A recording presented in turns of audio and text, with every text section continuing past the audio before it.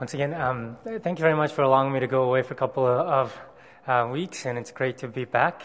We've just finished a series on Book of Judges. I think that was a 16-week series or something like that. It was very long, and they were great series. I heard the talks both by Donnie and Dale. Great sermons. And so if you missed those, do go to the website and listen to them. And we're going to start a new series over the summer on the parables of Jesus, discipleship through these parables, just to get us back on the most important things in the Christian life. It's not just about living our lives differently, but really, the whole thing is really about Jesus. And through the parables of Jesus, we want to focus on the basics of the Christian faith over the summer. So as we come to this passage, let's pray together. Lord Jesus, we once again thank you so much that you are the Word of God, that you are a God who loves to speak your word to us. And Lord, we pray because all that I had prepared will mean nothing unless your Spirit will come and use these words and bring life and power. And so, Lord, we plead with you that you'll send your Spirit to me, that I'll be able to preach it faithfully, but also to the congregation that they'll be able to receive it. In Jesus' name we pray. Amen. Oh, I forgot to say, actually, Maria has just come back. Maria is one of our mission partners. We'll hear more from her in the coming days, but do say hello to Maria. Welcome back, Maria. This is not that long ago, actually this past month, June 15th, Daily Mail reported a finding by an Englishman named Wesley Carrington. Wesley Carrington had bought the cheapest metal detector from the local shop, headed straight into the woods to try it out, and within 20 minutes, the metal detector started beeping.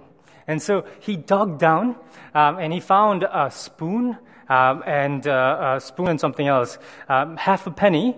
But then when he turned the machine on again, it started to beep again, meaning that there was more to be found. So he dug deeper. And he found the first of the 55 solid gold coins dating back more than 1,600 years. When he reported his finding, the experts later on returned. And actually, they dug and they found 104 more coins. The whole thing is valued for about 100,000 pounds, which is 1.17 million Hong Kong dollars. So he found a buried treasure within 20 minutes of finding this cheapest metal detector. But he was able to find it because before the days of banks and computers, I mean, really, money is almost a virtual concept to us. You don't see this money. You don't have wads of money. Well, maybe some of you do. I don't have wads of money sitting in my home. It's almost a virtual concept. But before the money became virtual, people had things. Rich people had things. They had livestock, or they had expensive things lying around the house, and they had money. They had gold coins in their houses. And so some of them found it even safer not to keep it at home, but to go somewhere and then bury it in the fields. Sometimes these treasures were buried for religious purposes, but that's why they were buried. But even when these people intended to go back to get them later on, life might happen to them, right? So they might get sick, or they might have been driven away. War might happen, or they've just died suddenly in sickness, and these treasures, buried treasures, were lost, forgotten, and left. And that is how the farmer in our story comes and runs into this treasure. He was probably a poor man, working on the land that isn't his, I think the first point, and he comes to the treasure quite accidentally. On the next slide. So he comes into the treasure quite accidentally. He's probably poor. He runs into it. He was tilling his land, and he runs into something. He goes, "Oh, I found something." The second man is in some ways very different. He was probably relatively a wealthier person because he's in jewelry business. He hasn't come to this priceless pearl on an accident. He was looking for the finest pearls he could find. He was probably one of these people who dreamt, fine pearls. And after dreaming, after searching for it, after year, he found this priceless pearl, in which he then sells everything to get it. So the farmer and the merchant are very different people. But what they have in common is that when they found what they were looking for, when they found this treasure, their lives were transformed. Their lives are completely transformed. They have the same reaction. They reorganize all of their life around this newfound treasure. The treasure becomes the most important thing in their life, so that they go home and sell everything that they have to get that. That has become central to their life. And Jesus says, that is what it means to find the kingdom of God. And by extension, to be in relationship with the King who brings that kingdom into our lives. That's what it means, really, to be a Christian. Christians are people whose lives are turned upside down. People who are transformed radically. The word radical, the Latin word for that is radix, and it's apparently the root word for it means root. It's people who are transformed at the root. When you are transformed at the root, you become a different plant.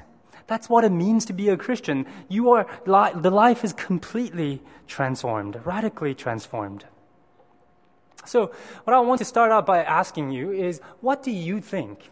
What do you think means to be a Christian?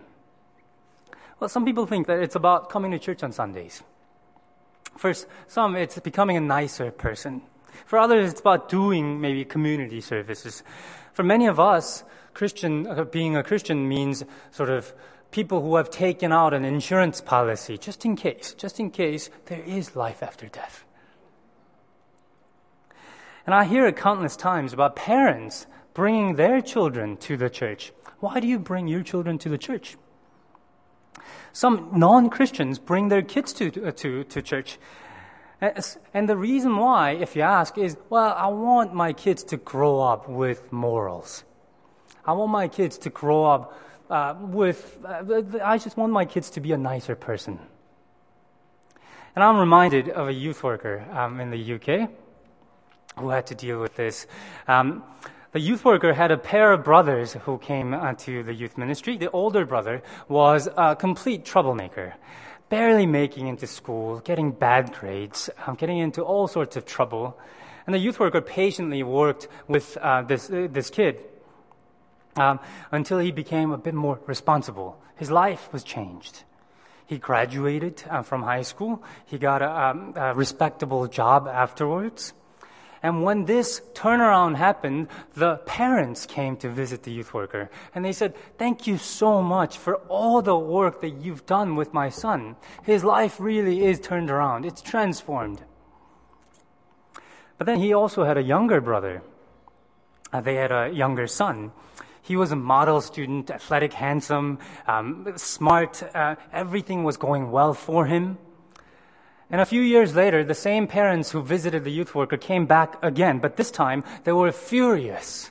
They were shouting at him, saying, "How could you do this to him? What did you do to him? You've brainwashed him." And the reason why they came to visit was because this younger son wanted to be a pastor. You see, for the parents, Christianity was about becoming a nicer person. The cosmetic changes that are superficial.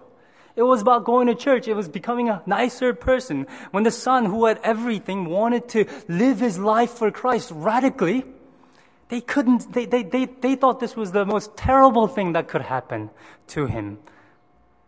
What do you think Christianity, being a Christian, is all about?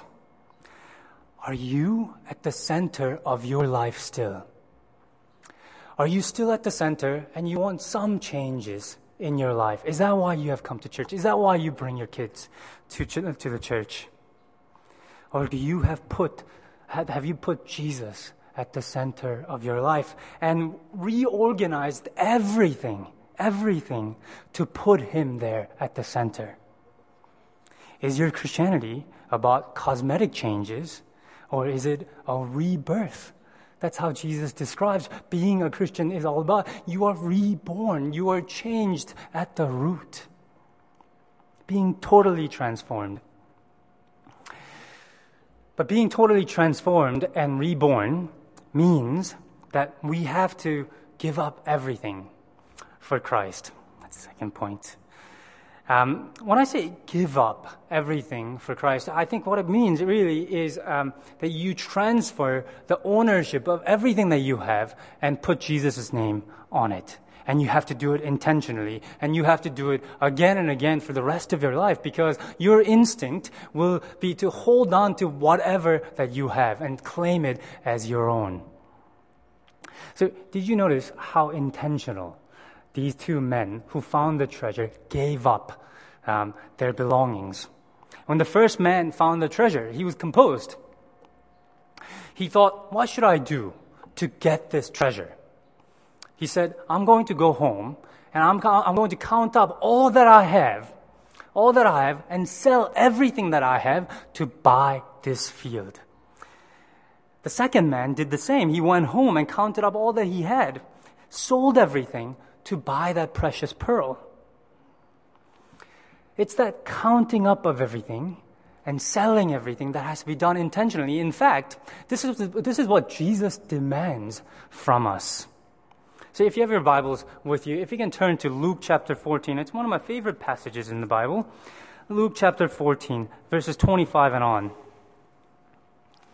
Luke chapter 14, verses 25 and on. You see, in verse 25, we see a large crowds were traveling with Jesus. And I think, I've said this before, I imagine Jesus looking at this large crowd that's following him. And I can imagine him going like this, thinking, these people, they have no idea what it means to follow me. Because if they knew what it means to follow me, a lot of them will go home. I say that because of what Jesus says next in verse 26. Jesus says, if anyone comes to me and does not hate his father and mother, wife and children, brothers and sisters, yes, even life itself, such a person cannot be my disciple. And whoever does not carry their cross and follow me cannot be my disciple. He's very clear in what he wants, isn't he? He doesn't want fans. He wants disciples. Disciples who have counted up the cost and have given up everything to follow him. That's what he wants. What he demands is not that you just come and see what's in it for you, to be healed or to be... he wants people who have counted up the cost and give up everything for him. Actually, not just even give up everything for him. It says that you have to love him, really. Love him more than you love anything else in life, more than you love anything else, that your love for Jesus is so great that your love for your mother and father, your husband and children, or whatever, all the relationship looks like hate in comparison to your great love for Jesus Christ. That's what he demands from us, that we love him more than we love anything else. And that's the cost of following Jesus. I was running Christianity Explored a while back in London, and one of the students, he was a mainland Chinese student who had come to England to study. He came and sat at the table, and he came for a few weeks, and he seemed a bit mad and bitter. At one point, the reason why it came out, he told me back in China, when he came to church, he said, people said everything was free. God has done everything for you. In Christianity, everything is free. It demands no cost. Everything is freely given to you. And grace, that's true. Grace is freely given. But then he said that the bad part was that they didn't tell him about the cost. He said that Christians tell you afterwards. In fact, he was there at the table to tell people that's what Christians did. They tell you afterwards what it means to be a Christian, what it means to follow Jesus, what the cost is there, what the cost is. So I want to ask you, have you counted the cost? Have you counted the cost when you became a Christian? Have we really given up everything to follow Jesus?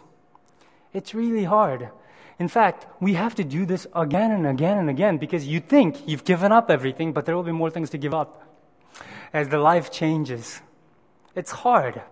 I remember when I was in high school, I think I've said this before, I went for a run, and this was a very big moment in my life. I still remember it fairly vividly. I went for a run.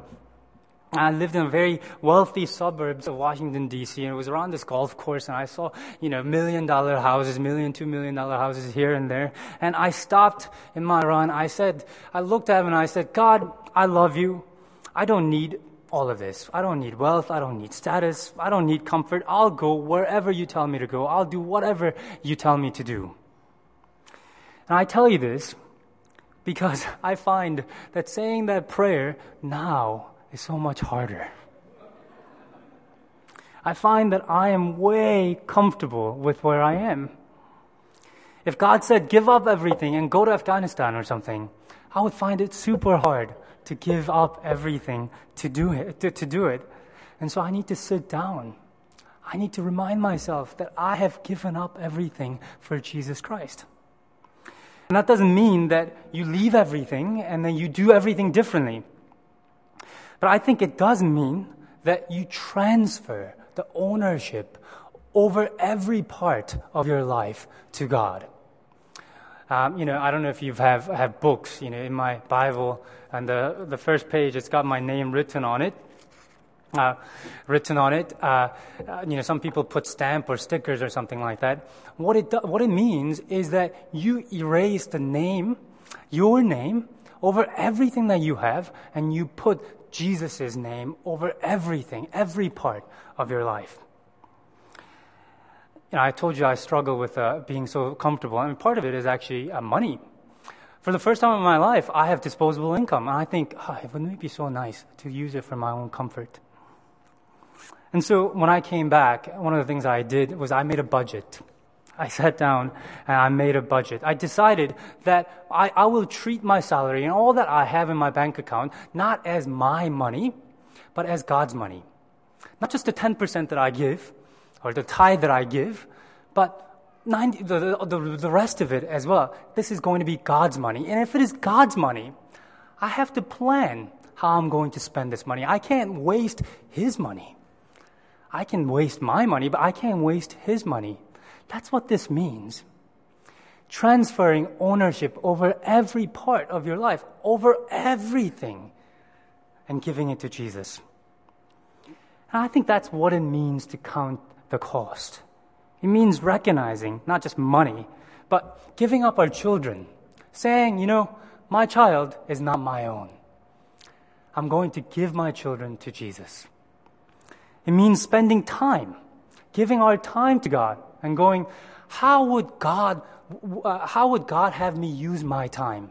I'm going to give all of my time to Jesus.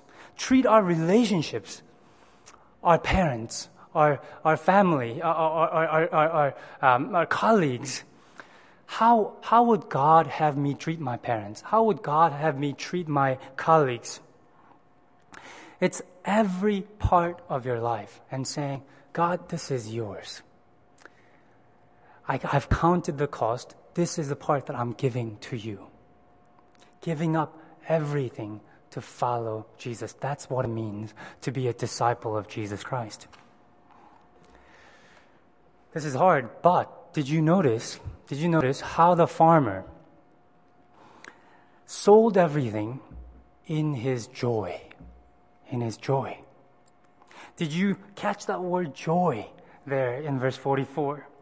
How the farmer goes back to sell everything in his joy. You see, giving up everything is only possible. Giving up everything in joy is only possible if you have something that is far more valuable than everything that you already possess right now. If you have something that is so great, you'll be able to give up everything that you have to get that in your joy. Just picture in your mind all the things that you have in your possession. Just picture it. Your house, your car, TV, jewelry, shoes, money in your wallet, money in your bank account, everything that you have. Your favorite t-shirts, I don't know, some of you have stamp collection, weird collections that you have, everything that you have. This means that giving up all of those things, selling it to get this in your great joy. That's what the farmer did when he saw the treasure. And the question that I want to ask is, what do you need to see? What do you need to see in order for you to be able to give up everything that you have in joy, joyfully? What do you really need to see so that you go, I can give up everything that I have to get this? What do you need to see? You see, that is the value of Jesus Christ. That is the gospel. That is the relationship that we have. That's the worth of the gospel. The thing that if we really realized who Jesus was, if we really saw the gospel clearly, we would give up everything that we have, not just our possessions, but all our relationship and everything that we have, and say, I'm going to follow you, and we're going to do it with great joy. The Bible is full of stories of people like this. Remember Zacchaeus? When he came in relationship with Jesus, he was giving money away left and right. You know, the thing is, he was a tax collector. He was single-mindedly collecting money before, but in his great joy, he was giving things away. Do you remember the woman with the alabaster jar of very expensive perfume? How she broke that perfume on Jesus' foot, and she didn't think that it was a waste when everybody else around them was going, this is such a waste. You can do so much with that money.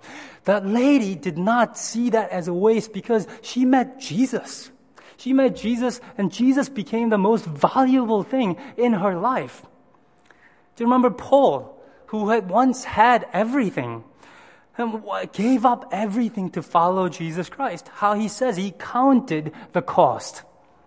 He wrote in Philippians 3, whatever was to my profit, I now count but loss for the sake of Jesus Christ. What is more, I count everything a loss compared to the surpassing greatness of knowing Jesus Christ as my Lord, for whose sake I've lost all things.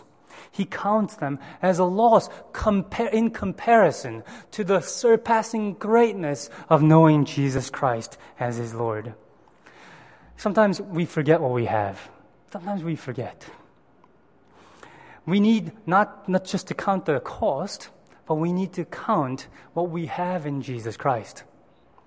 And I know that's why you've come this Sunday, to remember what you have in Jesus. And I know this is something that many of you seek to do every day when you open up the Bible, to remind yourself what Christ has done for you, what this relationship with him means. And this is something that we'll need to remind each other of. That's why we meet in small groups. We encourage each other to remind us that we have this treasure in Jesus Christ. Many of you have heard me quote C.S. Lewis, and in this part many times, but it's such a great quote, and I'm going to quote it one more time. It's from The Weight of Glory, his sermon preached once. He wrote, if there lurks in most modern minds the notion that to desire our own good and earnestly to hope for the enjoyment of it is a bad thing, I submit that this notion has crept in from Kant and Stoics and in no part of the Christian faith. What he's saying is, if there's this idea that this desiring something for myself is not part of Christianity, that we have to just deny everything, he's saying that is not part of Christianity. That's not Christianity. That's Kant and that's Stoics. He says we should have this strong desire for us to be happy, to desire things for ourselves. And then he goes, indeed, if we consider the unblushing promises of rewards and staggering nature of the reward promised in the Gospels, it would seem that our Lord finds our desires not too strong, but too weak. You see, he's saying, God wants our desire to be even greater than what we have. We are half-hearted creatures, fooling about with drink and sex and ambition, when infinite joy is offered us, like an ignorant child who wants to go on making mud pies in the slum because he cannot imagine what is meant by the offer of a holiday at the sea. We are too easily pleased. We are made for infinite joy. We are made for a relationship with this living God, only what God can offer in our lives. We are made for greater things than drink, sex, ambition, money, holidays, or whatever this earth could offer. And I pray that your desires will not be too easily satisfied. That when you have good things in your life, you will thank God, but you will desire not just the gifts, but the giver. That you will desire your relationship with God Himself. That you won't waste your life fooling around with the half-empty pleasures, but be filled with the joy of knowing Jesus Christ, the surpassing greatness of knowing Jesus Christ as your Lord and Savior each and every day. Amen. We're going to sing our final song, How Deep the Father's Love. Once again, it's this reminder of what we have in Jesus Christ. Let's stand and sing of this great love for us.